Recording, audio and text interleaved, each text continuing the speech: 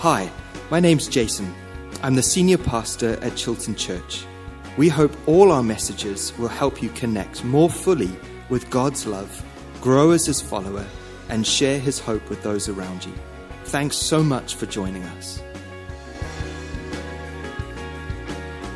Well, again, a very special welcome perhaps to anyone who's listening online. My name is Jason, and I'm the pastor here at Chilton Church, and it's great to be able to step us back into our series that we sort of put on pause halfway through the year last year through the Gospel of Mark. We're picking that up again. We did our first in that series last week, and it's just a really powerful and I think precious way for us to be beginning this year, because as we look at these first couple of weeks out of the Gospel of Mark in chapter 7, we see this call to be deeply connected with Jesus, to keep our focus aimed at Jesus, and to be living, and I think this is a real theme through these last couple of weeks, with genuine authenticity in our faith. And so I mentioned last week that our goal as a church is to be followers of Jesus. As we are learning to love Jesus more, we're learning to live more like He did, both morally in the ministry of the kingdom, to pattern our lives on the teachings of Jesus. And we were looking at this in Connect Group over the course of this last week, and we're busy doing the Sermon on the Mount, and we sort of split people up into groups, and we had to find how many instructions are there from Jesus through the teaching of the Sermon on the Mount.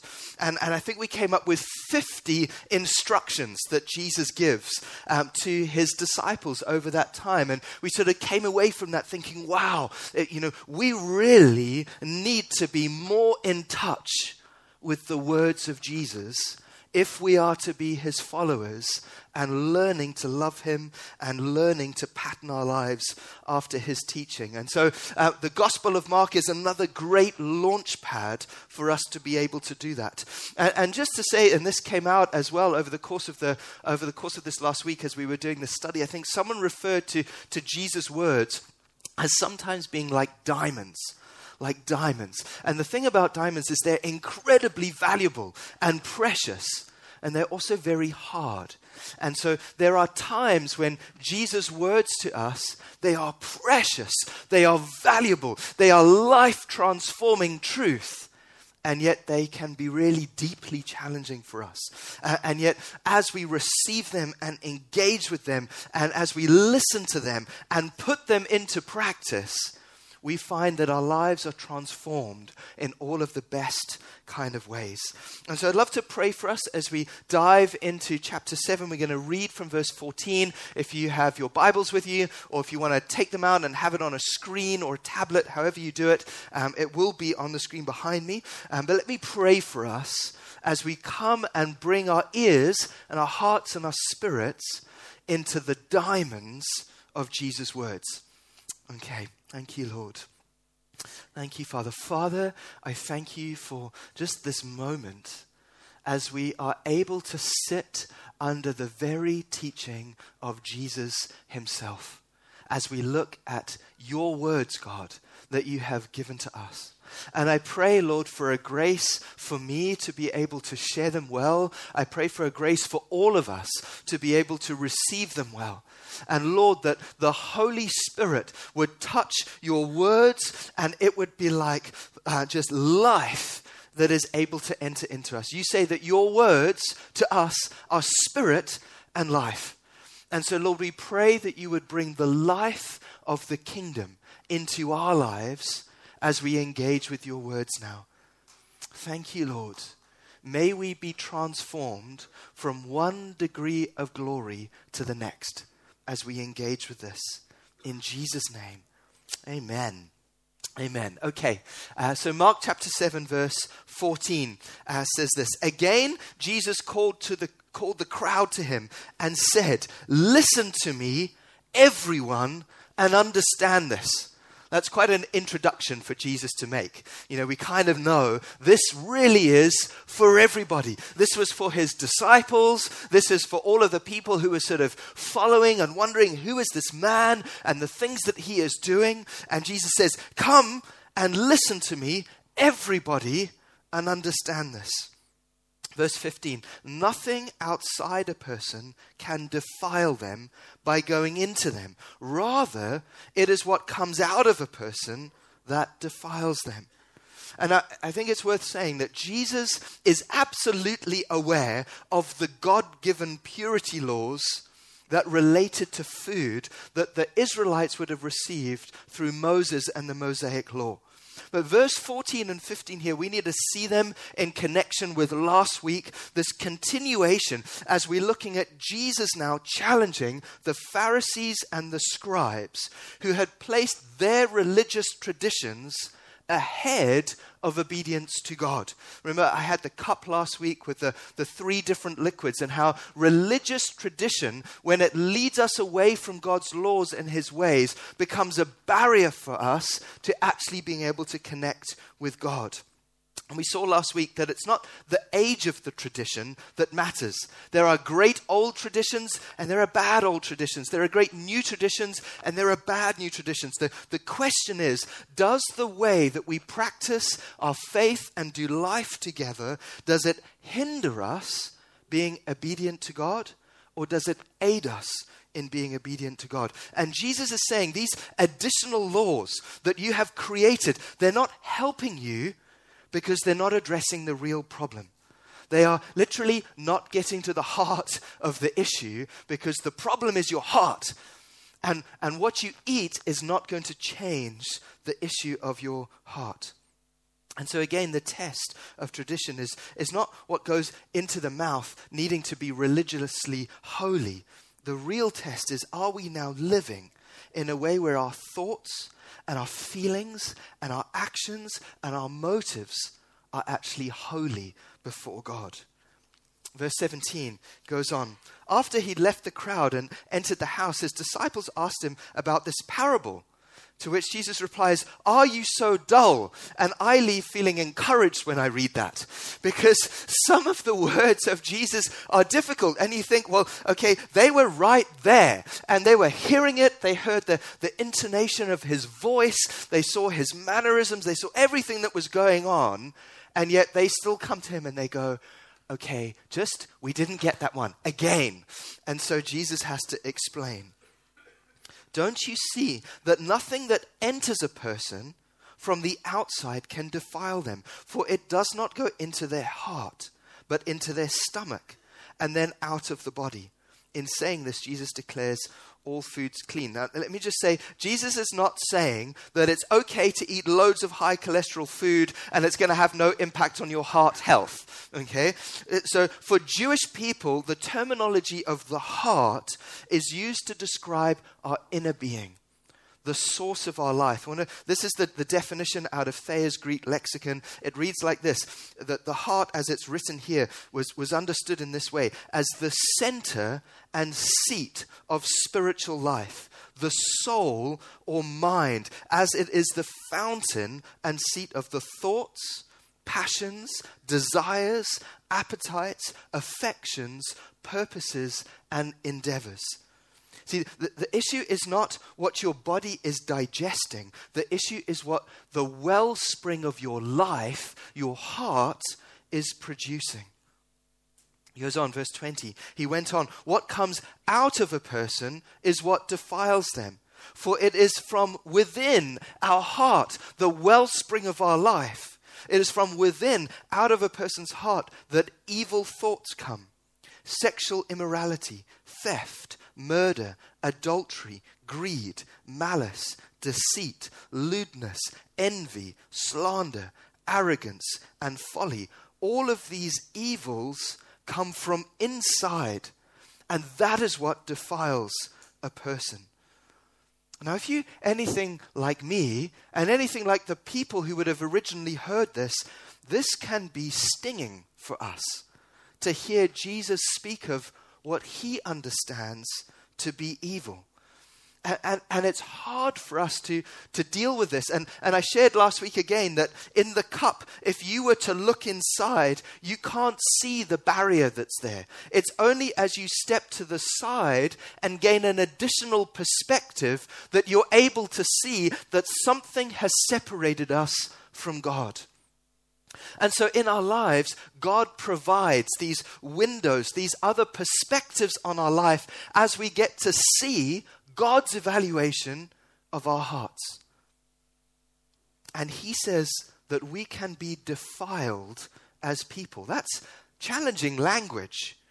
That our actions can be declared by God as being unclean before him. That our thoughts and our lifestyle literally can be morally rotten, evil. That what we do and the things we think and the things we feel, they actually reveal something of the nature of who we are as people. See, when people sin, this is what the cups are going to be about. We spill out of us what is already inside of us. So Jesus is a bit like this. His whole inner world was perfect. And so when he was challenged, and when he was bumped, and when he was accused, and when he was beaten, and even when he was being crucified, what sort of spills out of him, okay, watch the violin there, okay, what sort of spills out of him is this perfect, pure water of truth and love, of perfect judgment, even when that is like a diamond for people, and grace. Because what is on the inside is what comes out. Now, if you're more like me, perhaps, when we are bumped, and when we are challenged, and when we are tempted, and when we are stressed, and when we are under pressure, don't worry, all of you who love the carpet. I'm not going to do it, okay? But what comes out of us when we are bumped is something more like this, that's more dark. And that doesn't mean we don't do good things. We're a complicated mix. But Jesus says that it's actually our hearts that are broken. And we know our hearts are broken by what spills out of our life.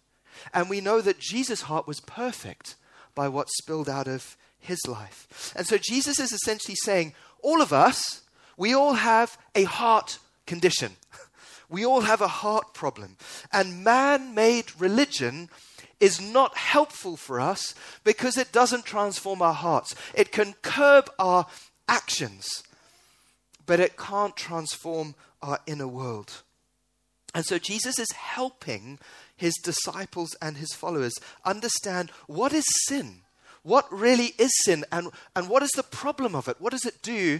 And what do we need to do when we discover our hearts are like this on the inside? I was reading something by Tim Keller on the problem and challenge and description of what sin is. And he, talking about Luke chapter 11, if you're taking notes, he says this about Luke 11. He says, Jesus is instructing his followers on the subject of prayer.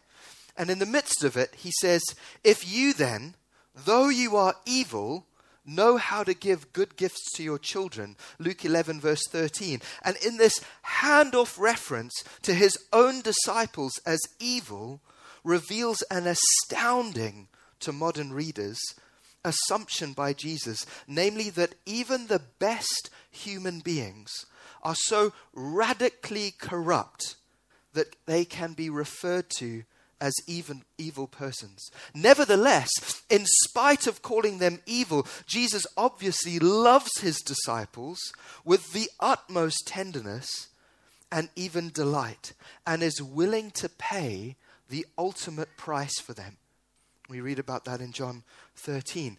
And this is this important tension for us to maintain, that as Jesus turns and looks at our hearts and says, there is a brokenness in you that is even deeply offensive to me, I love you, and I care for you, and I want to help you and bring wholeness and healing and transformation into your life.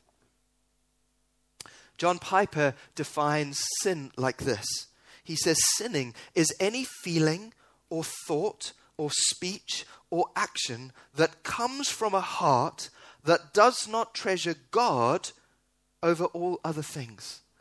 Now, I think that this is one of the most helpful definitions of sin that I have ever read, because it actually gets to the heart of the problem, of what's going on. It's not just about curbing our behavior. It's about dealing with our inner world, because when the inner world is broken, what comes out is broken.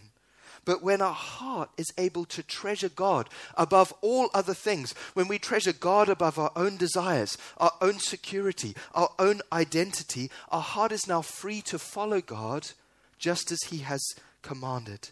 And actually, we don't just follow it because we must. We follow it because we delight in the one who has given us the laws. Our feelings and our thought and our speech and our actions begin to agree with God's character and His word. You know, when Jesus is in the Garden of Gethsemane, it's one of the most profound revelations of how perfect His inner world is, where He prays this famous prayer. He says, "Father, not my will, but your will be done." Now, again, if you're anything like me, my prayer is often, although I might not vocalize it like this, "Father, not your will, but my will be done, please," if it's okay with you. Which is a revelation of the brokenness of my heart, because I've still not fully delighted in who God is and in His ways, because I actually want my way, not His way. And so Jesus then, to help us make sure that we don't misunderstand what He's talking about, he gives us this list of what does evil look like. And often I would just read through this and I wouldn't maybe pause on it more. But I think our culture has become so disconnected and confused about Jesus' words that we don't actually have a read anymore of what evil looks like. I think perhaps when many of us, and definitely this has been true for me, you think of what does evil look like, and we bring to mind perhaps images of sort of horror films that we've seen, or people who've done these incredible sort of atrocious things in history, and we say, well, that's what evil looks like. But God has a different perspective of what evil looks like. And what's hard for us is when God thinks what we think is okay is evil. That becomes a real challenge for us. And so I want to just read through this list and make a few comments about it. Sexual immorality, or porneia, the Greek word that's there, it means sex before or outside of marriage. Theft. That which is literally, it's like that which is done undercover by stealth or fraud. Murder. This sort of unjustified homicide.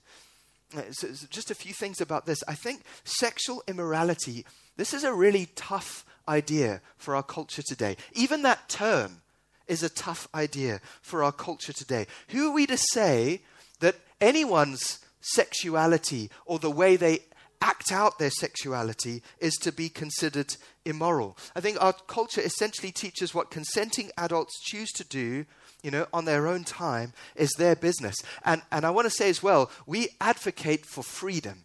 People must be allowed to do what they want to do and not be controlled by the church. Absolutely. But I think it's also important for us to understand that Jesus has a perspective on sexuality that's often very different to us and our culture, and we need to hear it. Jesus teaches, for example, Matthew 19, Mark chapter 10, that sex and the one flesh bond was only legitimate between a husband and a wife, and that anything outside of that was porneia, was immoral. It's also important to remember Jesus' other teachings on this. Matthew 5, where he sort of levels it up even further. He says, embracing, and that's different to temptation. Everybody's tempted, but when we embrace temptation of an inner lust towards someone that's not your spouse, or we embrace the sort of temptation to hate other people, God actually sees that in the same light as actually doing the action. And we might think, well, that's a bit unfair. And I was thinking, well, how does that work? It's a bit like me going into an orchard that hasn't come into fruit yet.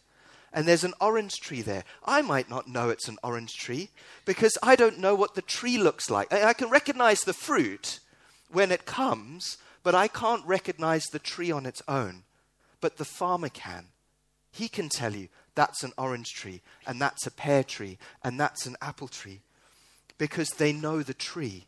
And humanly speaking, I might not be able to look at your life and tell you that you've sinned, because the fruit's not on the tree yet. The action hasn't taken place. But God looks not only at our actions, he looks at our hearts. And he can see the tree even before it fruits.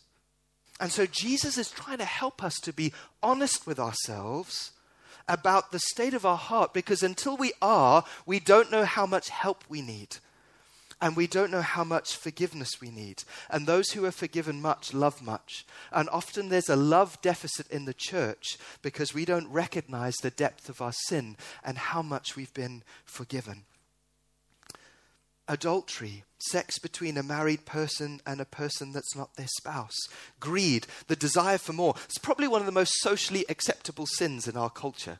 It's actually celebrated, the desire for more. And there's nuance here, because there are some ambitions that are godly ambitions. But when we are constantly wanting more because we're not content with what we have, Jesus says that's a problem. Malice, depravity, iniquity, wickedness. Number 7, deceit, treachery to exploit the naive, baiting them with their own greed, lewdness, outrageous conduct that's shocking to public decency. I guess it might be difficult to determine what that is, but I'm sure there's a lot of that happens in our society today. Envy. This was interesting. The word literally is sort of word for word is the evil eye. And it's a phrase that meant this. It's when you not only want what someone else has, but you're angry that they've got it and you don't. And you give them the evil eye. There's this inner sort of displeasure towards that individual because they have something that you want. Slander is literally blasphemy. It's calling what God disapproves of as right. That's the idea that's behind that. Arrogance, pride, self-exaltation. And then folly. You think, well, is it fair, for folly to be evil? But what's meant by that is moral recklessness. To be morally reckless. And I think as Jesus goes through this list, I'd be surprised if there was anyone in the room and anyone that's heard him speak that doesn't in some way feel the sting of those words. We all have our places where we've tripped up and fallen. But then we have a choice. And this is the thing that Jesus' words do. They bring us to a place of decision. Do I accept God's evaluation of my heart? Or do I reject him and reject his words? And for those who accept them, the question is, well, what can I do? What can we do when we discover the wellspring of our life is broken? And that human religion is like trying to cut the fruit off the tree before anyone sees it, because we don't know how to get rid of the tree. When Jesus is saying we actually need a completely new garden. Ezekiel actually brings that promise. It says this in Ezekiel chapter 30, "Therefore, you Israelites, I will judge you, each of you, according to your own ways, declares the sovereign Lord." Isn't that's meant to be chilling and sobering for us? Repent, turn away from your offenses, then sin will not be your downfall. God doesn't want sin to be any of our downfall. Rid yourself of the offenses that you've committed and get a new heart and a new spirit. Why will you die, people of Israel? I take no pleasure. Can you hear the heart of God in this? I take no pleasure in the death of anyone, declares the sovereign Lord. So repent and live. Verse 25. I will sprinkle clean water on you, and you will be clean. I will cleanse you from all your impurities and from your idols. An idol is when we have a passion in our lives that's greater than our passion for God. I will cleanse you from all impurities and from your idols. I will give you a new heart and put a new spirit in you. And it is the Spirit. This is the amazing thing. You think, we don't have the capacity to live like this. And yet God says, not only will I take away this. Don't know how to do that. There we go. Not only will I take that away into me, onto me, but I will give you out of the resources of heaven my Spirit, that you would have a new heart and a new spirit, and I will move you inwardly to obey my laws and to keep my commands. And this is what's so fascinating for me. The more I surrender to God, the more I want to live like he calls me to live.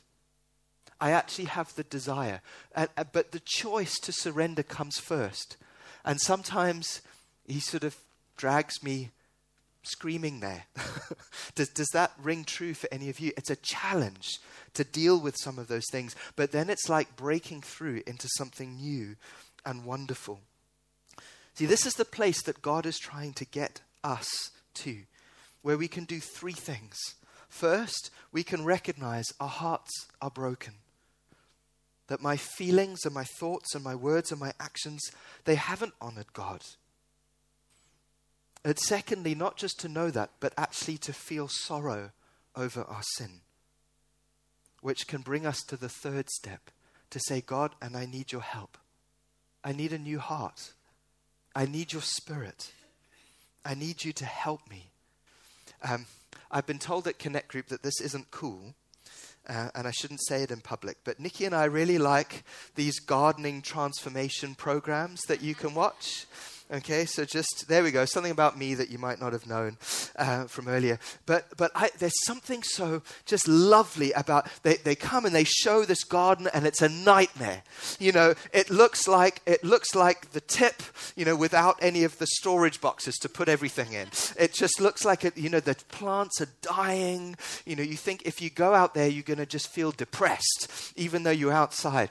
And then it's great because on the program, it only takes 15 minutes or whatever it is, and you get to watch whoever the hero is comes in, Monty Don. The next couple of minutes, this garden has been transformed. The dead things are gone. The new things are in. The kids are running around. They're having a party. It's tea, and just like, wow, look at that transformation. Becoming a Christian is a bit like having God come into your home and come into your garden and say, there's greater potential here than you are living with. What you've got is broken. And actually it's even dangerous. But we can do something with this. We can take out the broken and I can bring in the new. And I can replant it. That your life becomes the planting of the Lord. And it's a radical change. But as Christians, I'm also aware, if you were to go back to some of those homes 2 years later, you might find it doesn't look quite as nice as when Monty had tidied it up for them. Because weeds blow in.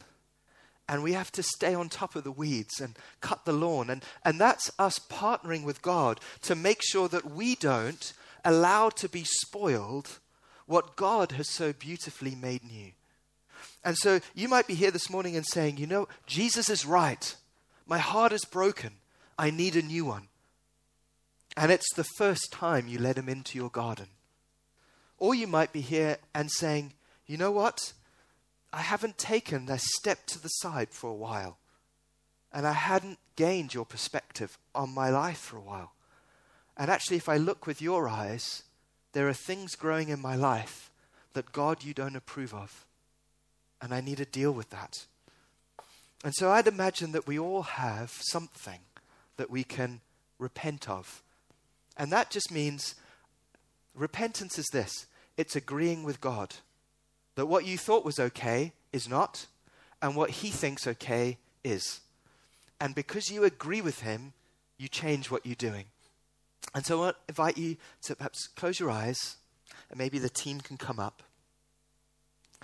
And this is a special moment. This is a moment where we get to agree with God. I've found in my life agreeing with God goes much better for me than disagreeing with him. But we get to agree with God and say, Lord, I recognize something in my life that you don't approve of. And I love you and choose to love you more than that thing. And so I'm willing to lay it down and lay it down for you. That sin would not be the cause of my destruction. Because I know you want me to live.